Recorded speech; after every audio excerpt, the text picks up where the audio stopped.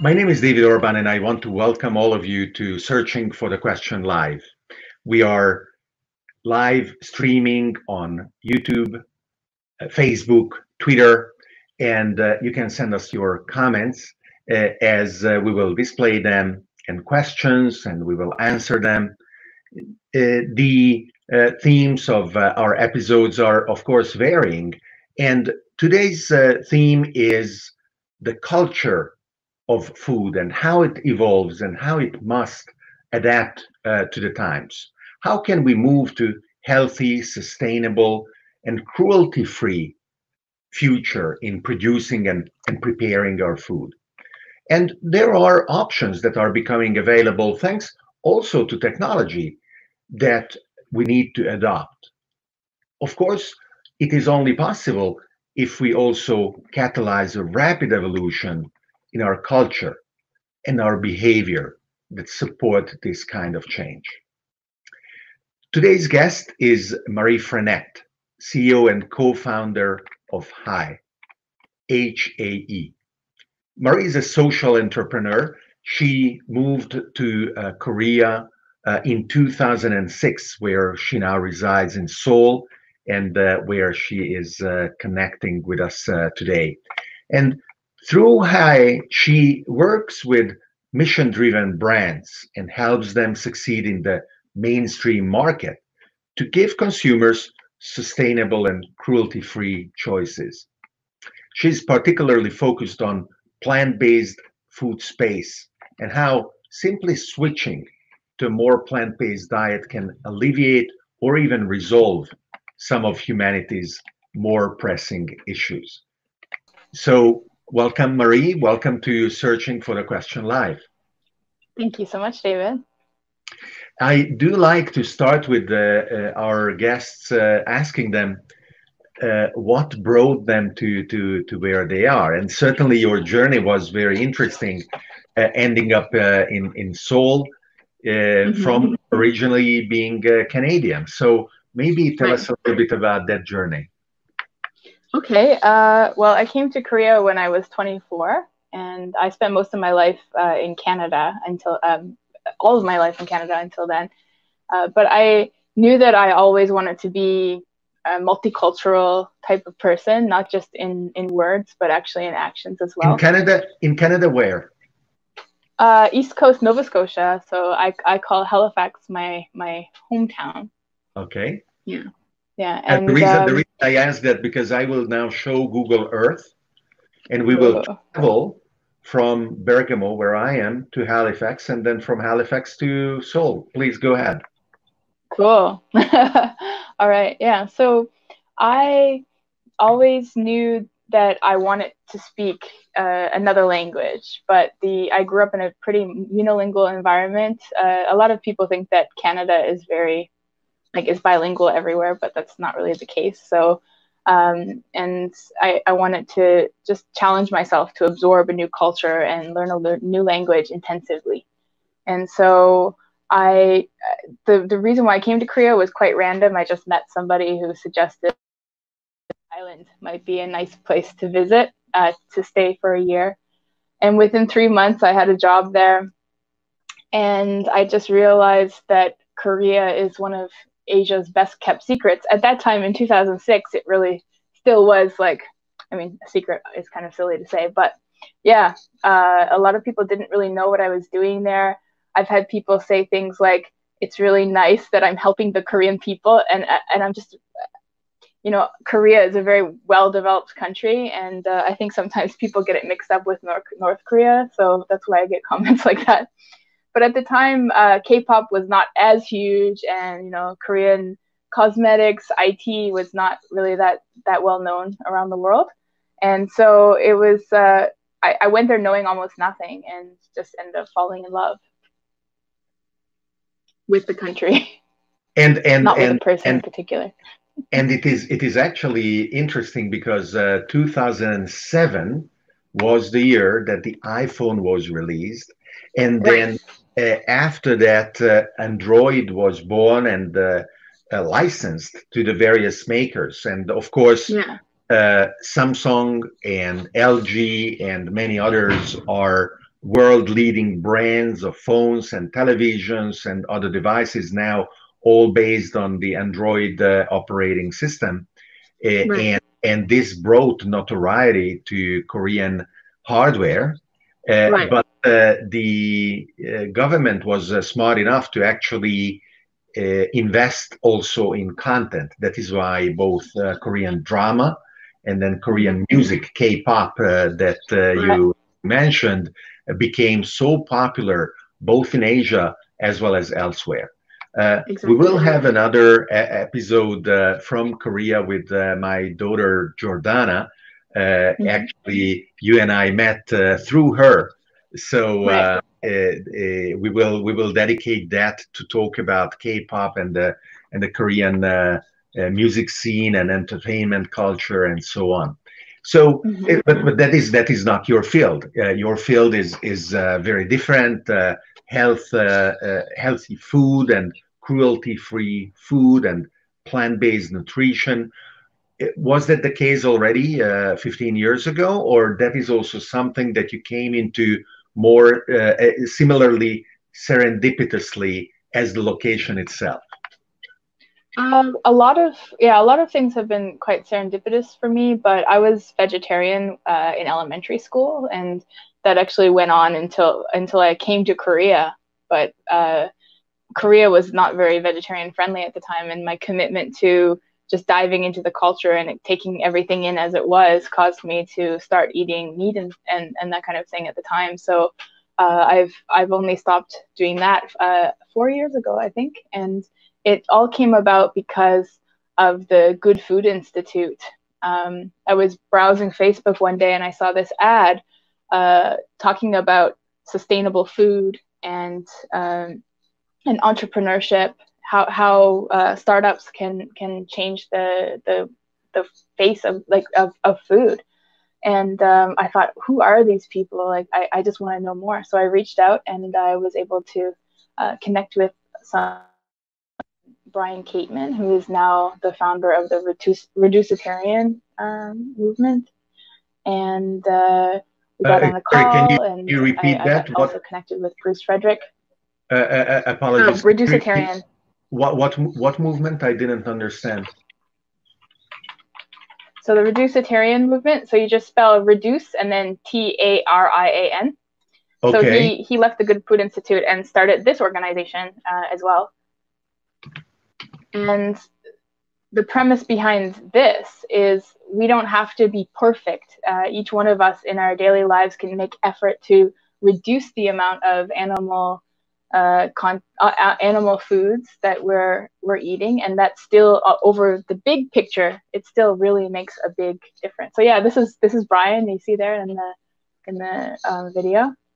And so he was the first person I connected with. And then I got to talk to Bruce Frederick, who has a really great TED Talk as well on I think it has well over 1 million views.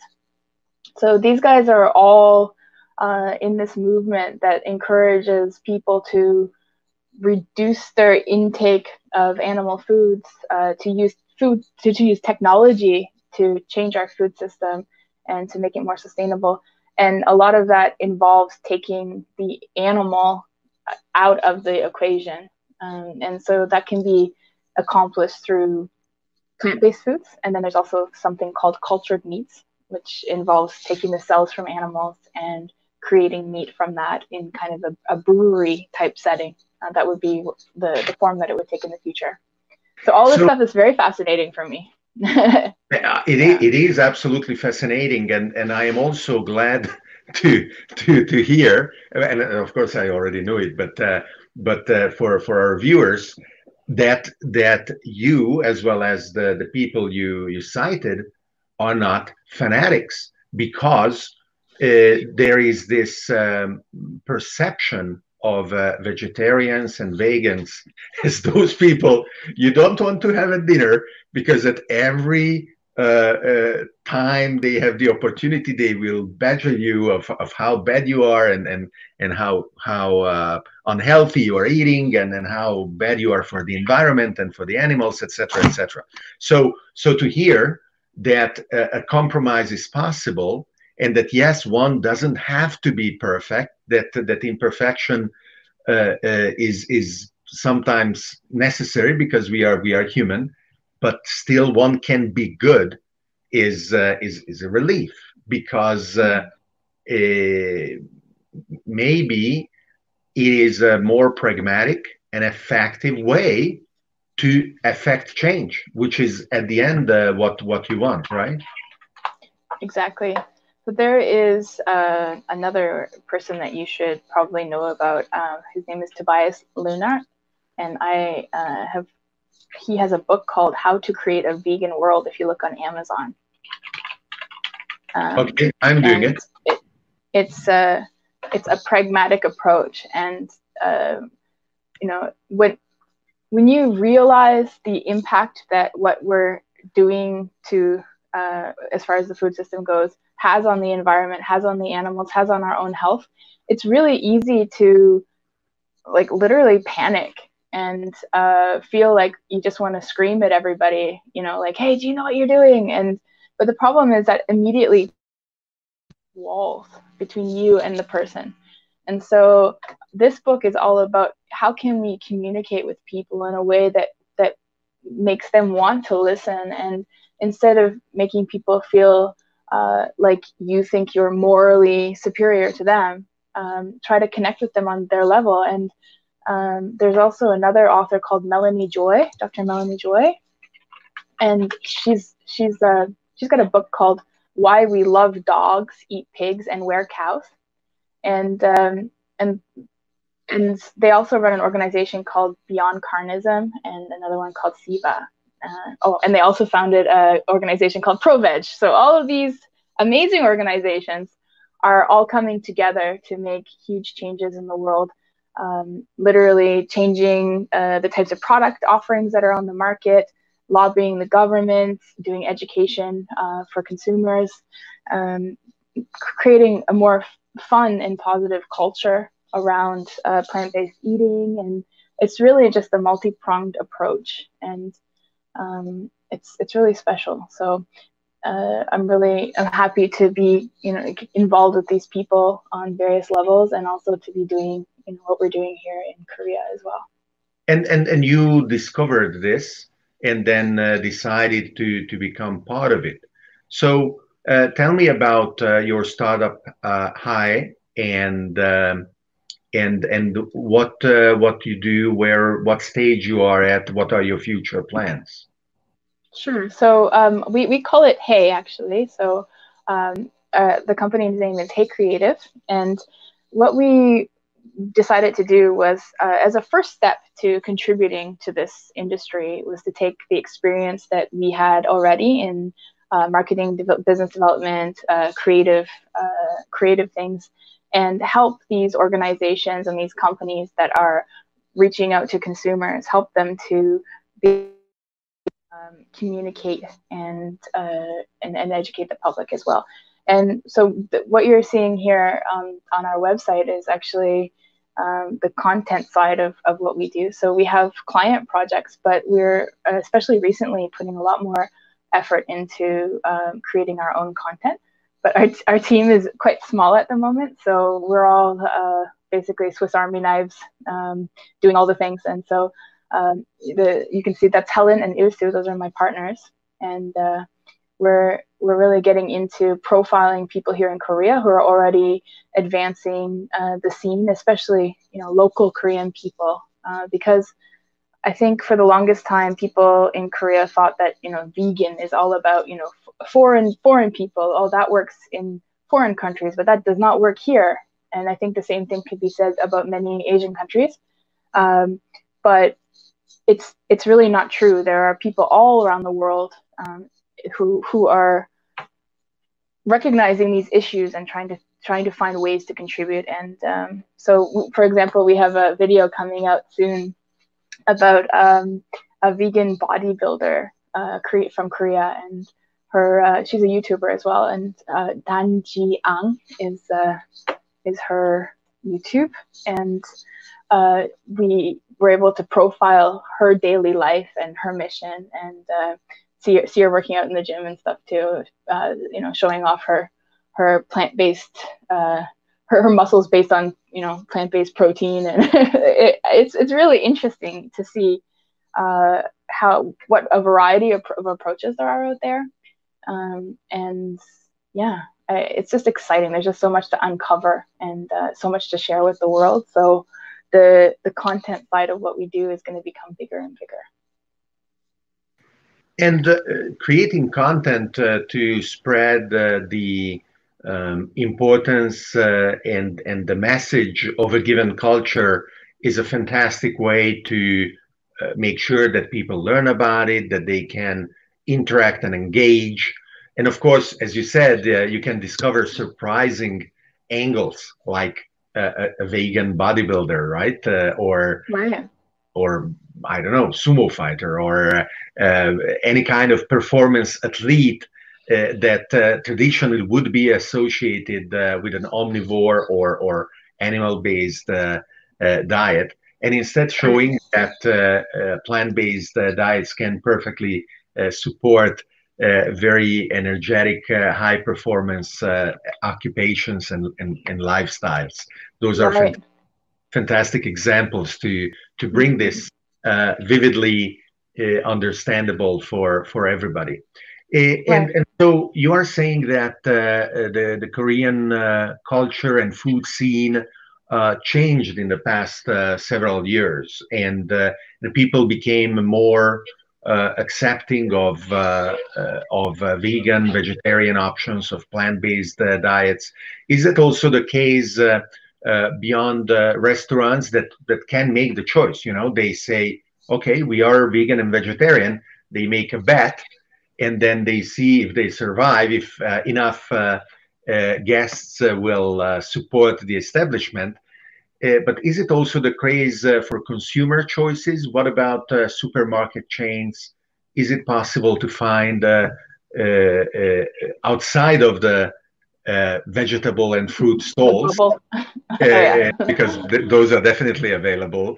But what about people who are busy, who don't want to prepare the whole meal, want to find something that is a complete meal or an option to put together rapidly something and adopt the plant-based food culture?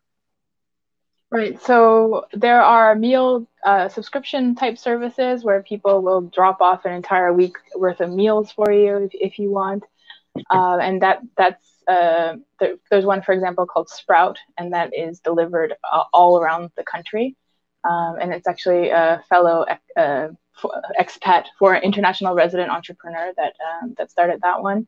And all the delivery apps like Baemin or Coupang Eats or Shuttle here in Korea, you can search vegan and come up with some good choices depending on the area that you live in, of course. And then the big markets, there's Market Curly that likes to focus a little bit more on the health food market that has a whole vegan section. And then the major markets like E-Mart, which is, I guess it's similar to Walmart. E-Mart, Lotte Mart, like those types of shops are also, franchises are also offering vegan choices. So I would say we're still really at the very beginning, but like it's a special niche market that is booming quite a lot. And another thing that's very important to remember with Korea is they're very sensitive to overseas trends. I mean, not just because Korea is an export oriented country, but also because Koreans are just early adopters and they're always looking for the newest thing and interested in embracing new foods and new experiences.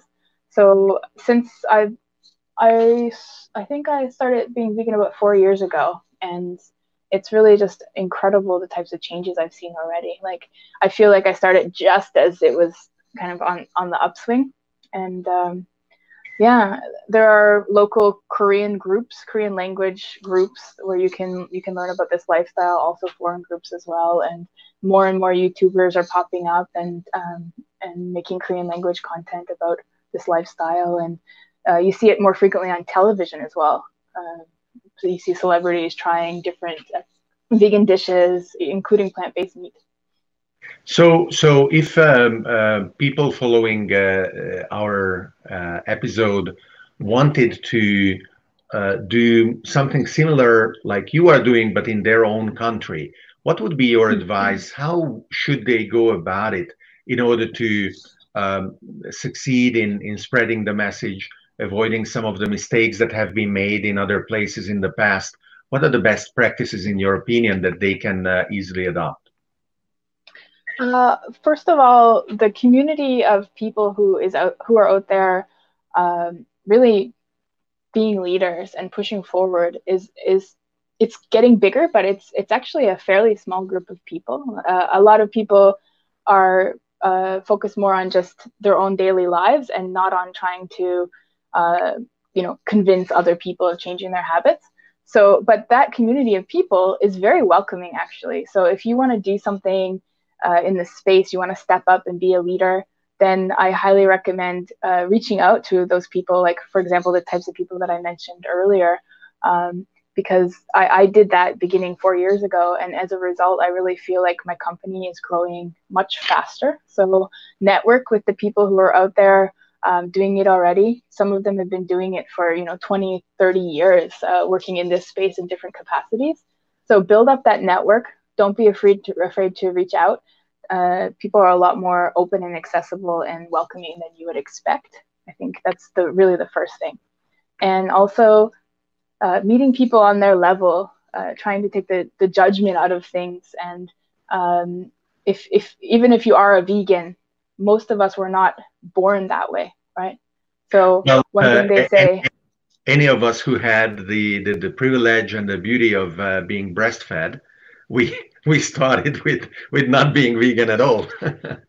Well, but breast milk is made for baby humans, right? Whereas like cows' milk is not. So that's where the not vegan thing comes in. I'm just saying breast milk is of animal origin, so it's definitely not. But the mother wants to give it. The key is when we're taking other people's bodies, stuff from their bodies, other animals' bodies, without permission, that makes it not vegan. So a mother wants to give to their child, so that is vegan, actually. It's just a technicality there. Have you read, just to keep joking a bit in a lighthearted manner, even though the example is very appropriate or inappropriate? Have you read the Hitchhiker's Guide to the Galaxy? I read it a long time ago, so I don't really remember references to it, unfortunately. But you can give it a shot. Well, yeah. Well, there is a scene where in their travels and adventures around the galaxy and meeting crazy and absurd situations, they meet a cow that has been specifically engineered to want to be eaten. And actually the cow is conscious and goes and offers herself to the people and displays what parts of the animal they should be eating. Now, obviously, that is a great example to highlight the absurdity of what you just mentioned, that we don't give a choice to the animals that we are feeding and growing and then slaughtering.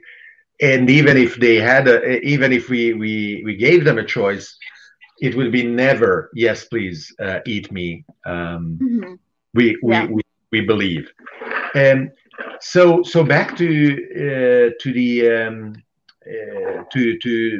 the point where I interrupted you. You were saying that being accepting towards the choices that people make is important, because none of us were born vegan or vegetarian, right? But actually, there are many countries where the culture, for example, in India, of vegetarian nutrition is very widespread. and and I always try to be kind enough and remember when I have a meal with an Indian friend to ask if they are actually vegetarian, and and oftentimes it turns out that they are, and so I'm glad that we pick places where they can eat too, because it is often the case that a person who follows a plant-based nutrition has a very poor set of choices in restaurants where they think, oh, a salad will be it, and that's it. They solved the problem. Or like a plate of French fries. Or yes. Terrible. Yeah, I think the world is really changing a lot, though. People are becoming much more aware. You know, for example, my mother is celiac, so she has a risk of literally getting stomach cancer if she keeps eating gluten. So she's like the 1% of the population that really needs to eat gluten-free. But since then, many other people have adopted a gluten-free diet. They just feel like they feel better when they eat that way. And because of that, the market has gotten so much bigger. And it's the same thing with vegan products. The vast majority of people who are purchasing vegan products are actually not vegan. So and that's one reason why the word plant-based is often used, because vegan comes along with it's a very big set of restrictions, and also a lot of people are quite negative about the word in the first place. So the purpose of using the word plant-based is just to kind of let people, like, free people of this, and let them just try different foods, try different plant-based foods without feeling like they have to, do the whole vegan thing 100%. So yeah, it's a very interesting movement.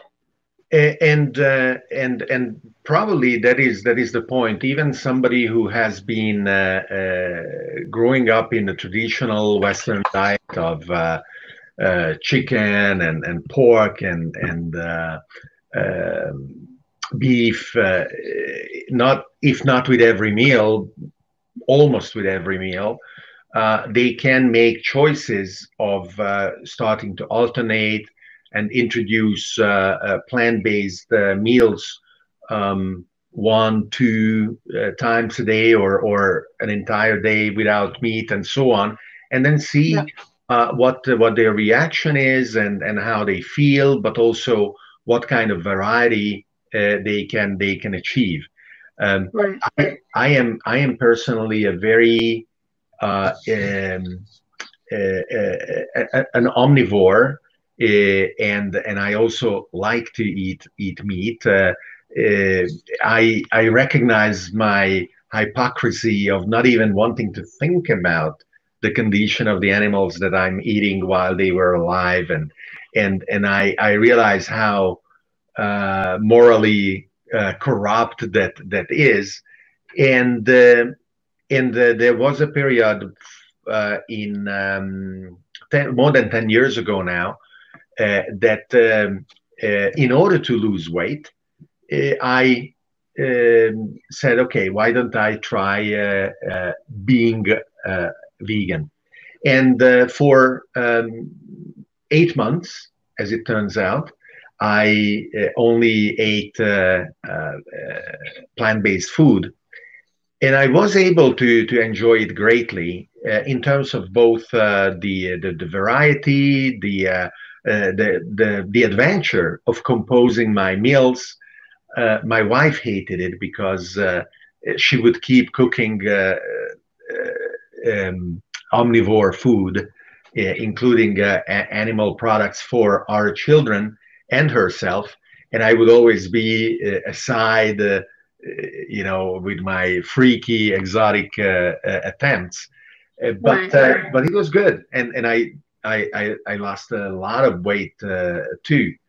And I broke it when I was in Japan, and we would be served at receptions, sushi by black belt sushi chefs of whatever level. And I thought that if I didn't have that food and I would go back and say, "Oh, wow, I didn't even try it," I would feel stupid, and so that led me to break the constant attention, and since then I haven't made new attempts, but after the lockdown, I became so fat in the past 2 months that I feel you. that now I am trying to do something about it, and one of the components can definitely be of eating healthier through eating vegetarian or vegan. Um, Right. we actually didn't even think about it, but it could be worth even formulating a very simple definition of what is the difference between vegetarian and vegan, because not all of our viewers may know it. Right. So I also had a few talking points on what you just said that I'm going to try my best not to forget. But no, please. Oh, okay. So the first thing is, so when your wife was cooking for you and feeling like it's a lot to have to make multiple meals. I think one strategy, if you were to ever have to do that again, would to make the base vegan, and then if needed, you can add some extra protein in there, and then they wouldn't have to make multiple meals. And then the other thing is, there are a lot of really interesting movements, like for example, Meat Free Monday, Green Monday, Veganuary, that are all there to encourage you to reduce and to teach you how to accomplish that. So there are a lot of free resources out there, and that whole pragmatic approach is trying to get away from this idea of perfection, right? So you went with it for 8 months, and then you broke the chain in Japan, right? But really, it's okay to just mess up sometimes and then just get back on it again. So that's a pretty important advice. Could you also check out Green Monday, greenmonday.org? We actually work with them. They are also associated with Meat Free Monday, but they focus on encouraging people in Asia to reduce their intake of animal foods. And you can see Paul McCartney and a bunch of other Asian celebrities who are on board with this, just encouraging people to start exploring. And it doesn't have to be 3 meals a day, every single month for the rest of your life. You can eat mostly plant-based and then occasionally eat meat if that's something that's interesting for you. So expecting perfection from ourselves is what keeps a lot of us from even trying in the first place. And to define vegetarianism versus veganism, I would like to I think that veganism is under the vegetarian umbrella, and vegetarianism, some people argue that this is not really vegetarianism, but there are people who call themselves pesco vegetarians, for example. So they'll still eat fish and mostly plant-based diet, so plant-based diet plus fish. And then there are people who call themselves lacto-ovo vegetarians, so it'll be milk, egg, plus veggies. So a lot of Indian people, for example, would have that type of a diet. But I used to think that was fine, because with eggs and dairy, the animals don't die. And but once I started digging into what's happening with the dairy industry, I realized that the animals in those industries are suffering immensely. And so it almost seems better in my mind that the animal just, dies rather than being kept alive for so long. So from an ethical perspective, eating, meat, dairy and eggs is quite, it's difficult to argue that it's okay. But the whole point is, not talking about ethics, moving away from that and just focusing on the benefits that the individual gets from eating in a certain way, the benefits of an overall reduction of animal intake amongst the whole population, as opposed to expecting just one person to be 100% perfect. That's a much more realistic and pragmatic way to reach more and more people. So even though I feel it in my heart, I try not to talk much about ethics. It's just one of those things. To talk about ethics instead, just a little bit more. I wonder what is the right decision in terms of looking at the species which has been very successful, whether we look at chicken or cows or pigs, versus other species that cannot be domesticated, like, I don't know, a zebra, that hasn't multiplied with the numbers of the furs that I cited. And when we move massively to either a plant-based food or cultivated meat, which won't require the animals to be grown in order to generate the animal protein that humans will consume, the consequence will be a drastic reduction in the number of the individuals of those species that we were formerly eating, with potentially and absurdly cows and chickens and pigs ending up in zoos in a very, very low number, because there are no wild habitats where we would say, okay, this is the original habitat of the cow or the pig, because the varieties that we are growing cannot survive in the wild. They are so extremely bred that there is no way we can say, okay, here is a natural reserve, now go and live your life. They wouldn't be able to survive. So as I'm saying this, the absurdity of the reasoning is quite evident, because through that we still cannot, of course, justify the suffering of billions of individuals of each of those species.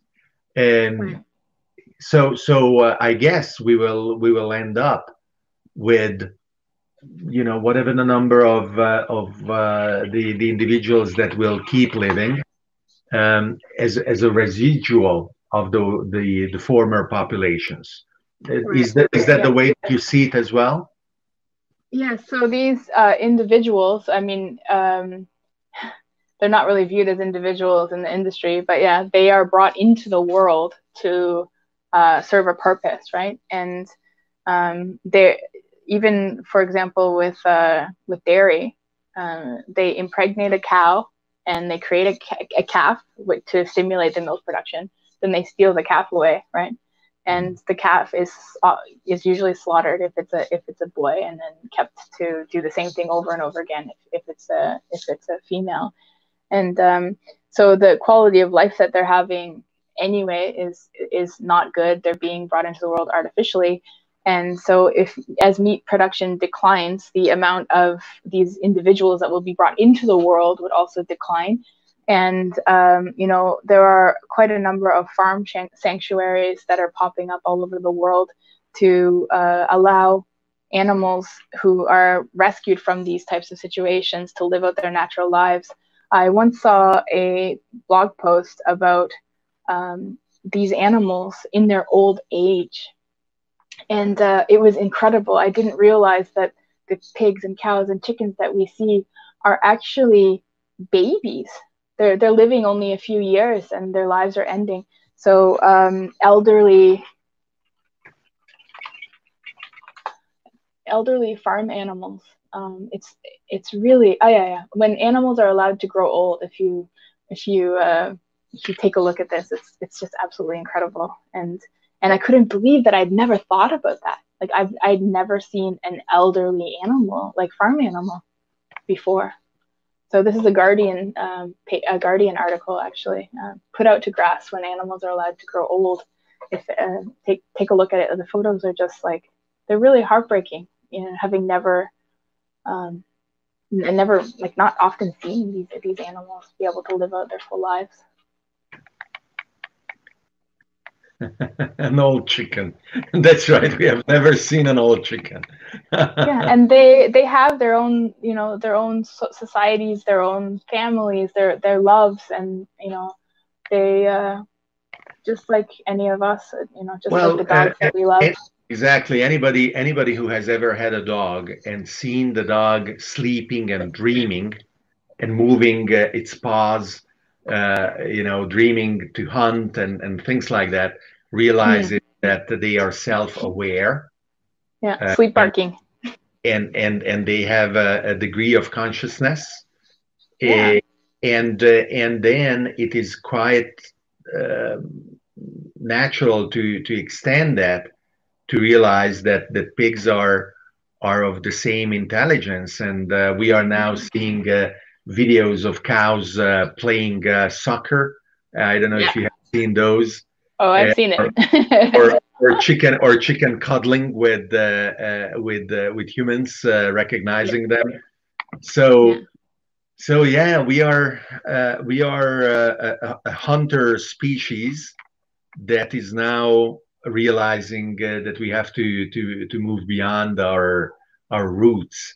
And as a card carrying transhumanist, I will happily embrace that future where we don't rely on our current farm industry to gather to our original carnivorous hunter origins and inclinations. There's actually a lot of evidence that we are mostly plant-based, actually, because it took a lot of energy to be going out into the woods and trying to like hunt something. And you might notice that we don't have any like built-in weaponry. So a lot of evidence with archaeologists and stuff is actually showing that we were mostly plant-based in our early human history as well. If you read *Sapiens*, Yuval Harari,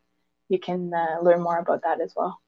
Yeah, and definitely meat was a feast, an exception, something to be celebrated. In the past, it was not a daily occurrence that we would be able to eat meat. So what are the next steps for He? What are your ambitions, and how do you want to grow your startup? So right now we've been able to start working with Green Monday, for example, and we also have a big Korean food company that we're in talks with about working on a project with them. So I would like to expand further in that. And basically right now in Korea, in Asia, and even around the world, there aren't that many companies like us that really focus on the sustainable food system. So there's a lot of potential for future collaborations and helping companies to develop really good products and really good messaging to connect to consumers. And we didn't talk that much about the environmental aspect of the meat industry, the animal agriculture industry, and also even the connection to pandemics. A lot of these diseases that we're struggling with right now have origins that come from us misusing animals. So that's something that in hindsight I would have liked to have talked about a little bit more. But for our company, we have a little bit of time. We can do that. Please finish telling us about He, and then we definitely should talk about also the situation of COVID-19 in Seoul and in Korea, because of course that is relevant to you especially. Right. Yeah. So basically, our mission is to make it effortless for consumers to make more sustainable food choices. So we do that by educating consumers, educating corporations, government, and then also working closely with companies, food companies that are actually producing the food and getting it out there to the consumers. So I would like to continue working on that mission. And then as a next step, I'm actually really interested in starting my own food manufacturing company to add to the product offerings that are out there, because there's just so much that hasn't been done yet. And I feel like that is a really great way to make an impact on the next level. So yeah, that's it's a few years away probably, but the first goal is elevating everybody and getting consumers really ready for this new world of food, and then contributing directly to it, hopefully. So how is the situation with coronavirus in South Korea, in Seoul? It was the second epicenter after China. Then it moved to Italy, then to New York, and now it seems that Korea stopped the local outbreak. There haven't been new infections for now a few days, and they are ready to completely eliminate any restrictions. How do you feel about it? Do you believe Korea handled it well? And is it now time to move back or move forward? What is the local conversation around that? I feel really blessed to be spending this time in history in Korea. I was actually in Canada at the end of January, and I had, technically had the choice to stay there, and I to come back to Korea because I have so much faith in the medical system here, in the government, in the technology that really connects all of us and makes a more kind of forward-thinking response to this pandemic possible. And I really haven't been disappointed. I think Korea stands as, a great example for the rest of the world on how to deal with this. And yes, it's true that there haven't been local domestic cases in the last few days. But, people still keep coming from overseas and adding to the numbers. The government has been doing really incredible things with the newcomers who are coming in from the airport. They're putting them in a mandatory quarantine, I think for 2 weeks, and they are providing them with, medical care and food, and, being very proactive in isolating them and making sure that they're really okay before allowing them to get out there into the public. And I do know that the government is preparing for a second wave. I mean, it is possible that there will be a second wave. So I don't think we're out of the woods yet. But the feeling out on the street, I just took my dog for a walk earlier because we've never been on lockdown, actually. Everything has been voluntary isolation, voluntary like social distancing, except for the vulnerable people or people who might be at high risk of spreading the disease. So out on the street, we see couples, people clearly out just having a really nice time. But the main thing is everyone's still wearing masks. Masks have always been a big part of culture here. Even if you have like a bad day and you just want to cover up your face, or you had a cold and you don't want to give it to someone else, or you're a celebrity and you don't want to be recognized. So mask culture has always been a thing. Like even K-pop fans would know that for sure. It's very common. And so it's no big deal for us to wear masks. We don't feel like, everyone's walking around like zombies or something like that. And I think that mask culture is what really helped us, because those products were already very widespread, widely accepted. No one was against the idea of using them. And yeah, even though things are getting better, people are still being cautious and they're still wearing their masks. So that's great to see. Wonderful. And I am very happy that you are healthy and that Seoul and Korea in general has been able to contain the pandemic on a local level.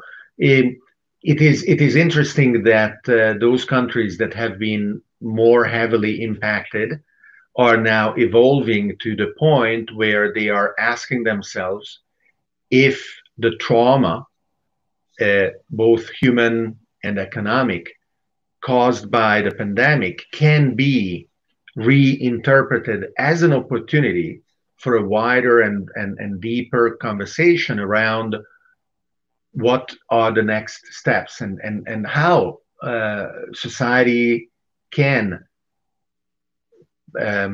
transform, not only in order to make sure that the next pandemic either can be prevented or can be better managed, but how can society take advantage of the current situation in order to address a lot of the challenges and the tensions that have been accumulating for decades that haven't been tackled, and now with a more open mind that is necessarily open because it is searching on a daily basis for solutions given the pandemic.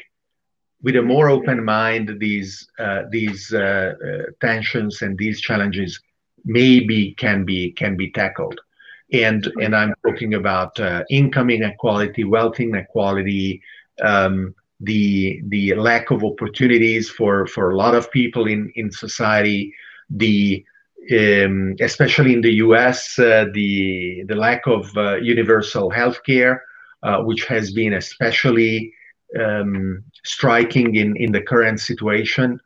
So has there been any of that in Korea, or given how well the epidemic has been handled, paradoxically, this opportunity has been lost?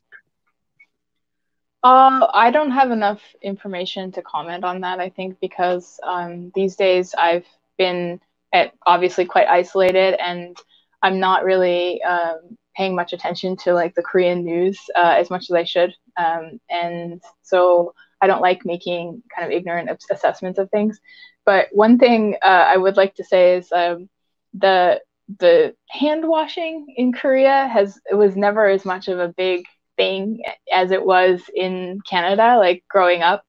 And it might sound kind of crazy, but there really is quite a big difference. And so a lot of people are joking around about the fact that like the pandemic has already caused people to like, click in that, after going to the public washroom, that's like a super important thing to do. So I'm not saying that all Koreans no Koreans wash their hands or anything, but I just noticed there's like, we could do better, basically. And I feel like this pandemic is, even for me, like I got a little bit more lax on it too, if I'm being honest. The pandemic is making all of us think a little bit more about sanitation and cleanliness and stuff like that. So that's one thing.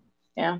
I sometimes feel guilty about talking about the positive benefits of what's going on, because there are still so many people suffering, and I feel like things are really getting a lot better here. So I feel kind of like I'm bragging or something, but I think it really is important to try to, look at the positive, because, our brains just can't handle having too much heaviness all the time. So it is definitely important. In Italy, where I am right now, the talk is all around how adapt certain economic activities to what they call now phase 2 of the pandemic, where people can get out of their homes and they can, with certain restrictions, go to certain places. Nobody can leave their home region. So you cannot go from Lombardy, Milan to Lazio, Rome. And then they are thinking about, okay, what will happen this summer when theoretically tourists should come, or at least Italians should go to the seaside and things like that. And so it is now all about installing no touch components so that as you are on your sunbed, you can adjust it without touching the bed, or the bathroom on the beach is completely no touch, and other things like that. So it's quite interesting, and of course I understand how you feel about your situation, because you are healthy, I am healthy, and yes, people are suffering or dying. The Italian television is triumphant because only 300 people died yesterday. Wow. Okay, that is an achievement, right? It's triumphant because only 300 people died. Sorry. And at the same time, I'm absolutely curious to see how the changes and the challenges will keep reverberating, right? Whether it is really a health scare with a second wave, or the impact of the economic downturn that is going to create, for example, in Korea, Samsung will have to revise their projections of how many phones or television sets or fridges they are going to sell in the next several quarters because of the economic impact of the pandemic. Right. So, Marie, if people want to keep in touch and check out Hey, is your website hey.life the best place they can go to? Yep, and we also are quite active on Instagram, and it's Hey for Life, HAEFORLIFE is our handle on most of the social media. Wonderful. And I can paste that in overlay as well as sharing that. And it was really great having you here. Thank you very much for coming on our show. And I really appreciate it. And I will be eager to see how your efforts will promote a plant-based food culture in Korea and beyond. And I will be eagerly experimenting with it as well myself.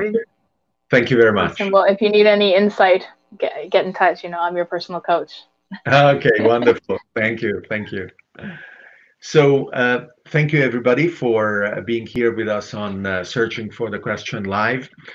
This time slot is new because I want to engage with interesting people like Marie from Seoul in time zones where I want to make them comfortable in joining. Our other time slot is more compatible with European and American guests and viewers, but there are billions of people in Asia, and they have amazing things to say, and they do amazing things. So I want to make myself available to host them as well. And so if you want to follow Searching for the Question Live, there are many ways that you can be involved, including that you can suggest guests and vote on suggestions made by others. You can also join our Discord community on davidorban.com/Discord and subscribe to my newsletter that I send out once a week. And if you like the content that I am creating together with my team, I invite you to become a supporter on Patreon at patreon.com/DavidOrban. Thank you very much, and I will be seeing you in the next episode of Searching for the Question Live.